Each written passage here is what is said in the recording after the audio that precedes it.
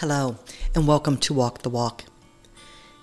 Today I was reading from the rich man and Lazarus in Luke 16:19 through 31. And as I was reading it, it just made me think about a lot of people today. Let me read a little bit for you. This is a story about a rich man and a poor man, Lazarus, who both die. Finally, the poor man died and was carried by the angels to be with Abraham. The rich man also died and was buried, and his soul went to the place of the dead.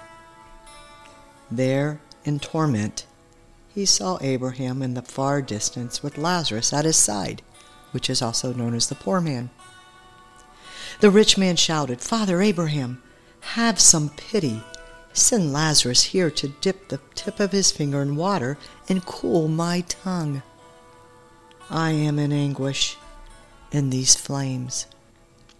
But Abraham said to him, "Son, remember that during your lifetime you had everything you wanted, and Lazarus had nothing. So now he is here being comforted, and you are in anguish. And besides, there is a great chasm separating us. No one can cross over to you from here, and no one can cross over to us from there." Then the rich man said, "Please, Father Abraham, at least send him to my father's home, for I have 5 brothers, and I want to warn them so they won't end up in this place of torment." But Abraham said, "Moses and the prophets had warned them. Your brothers can read what they wrote." The rich man replied, "No, Father Abraham, but if someone is sent to them from the dead, they will repent of their sins and turn to God." But Abraham said, "If they won't listen to Moses and the prophets, they won't listen even if someone rises from the dead." You know, there are people who just are not going to be a Christian.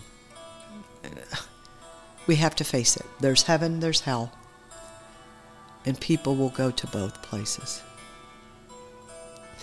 And it's very painful to see how some people just are flat out adamant. I'm not going to believe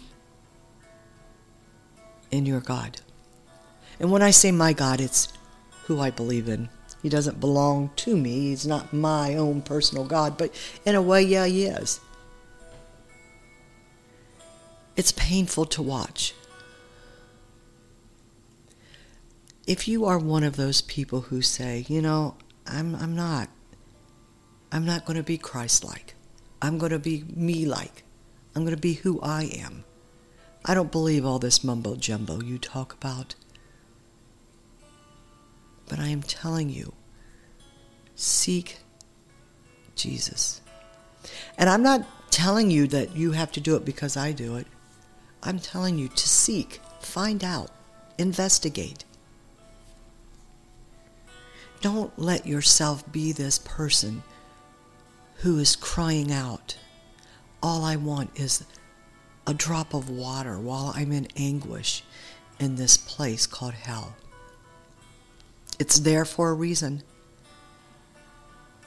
I pray that you're not the reason for hell.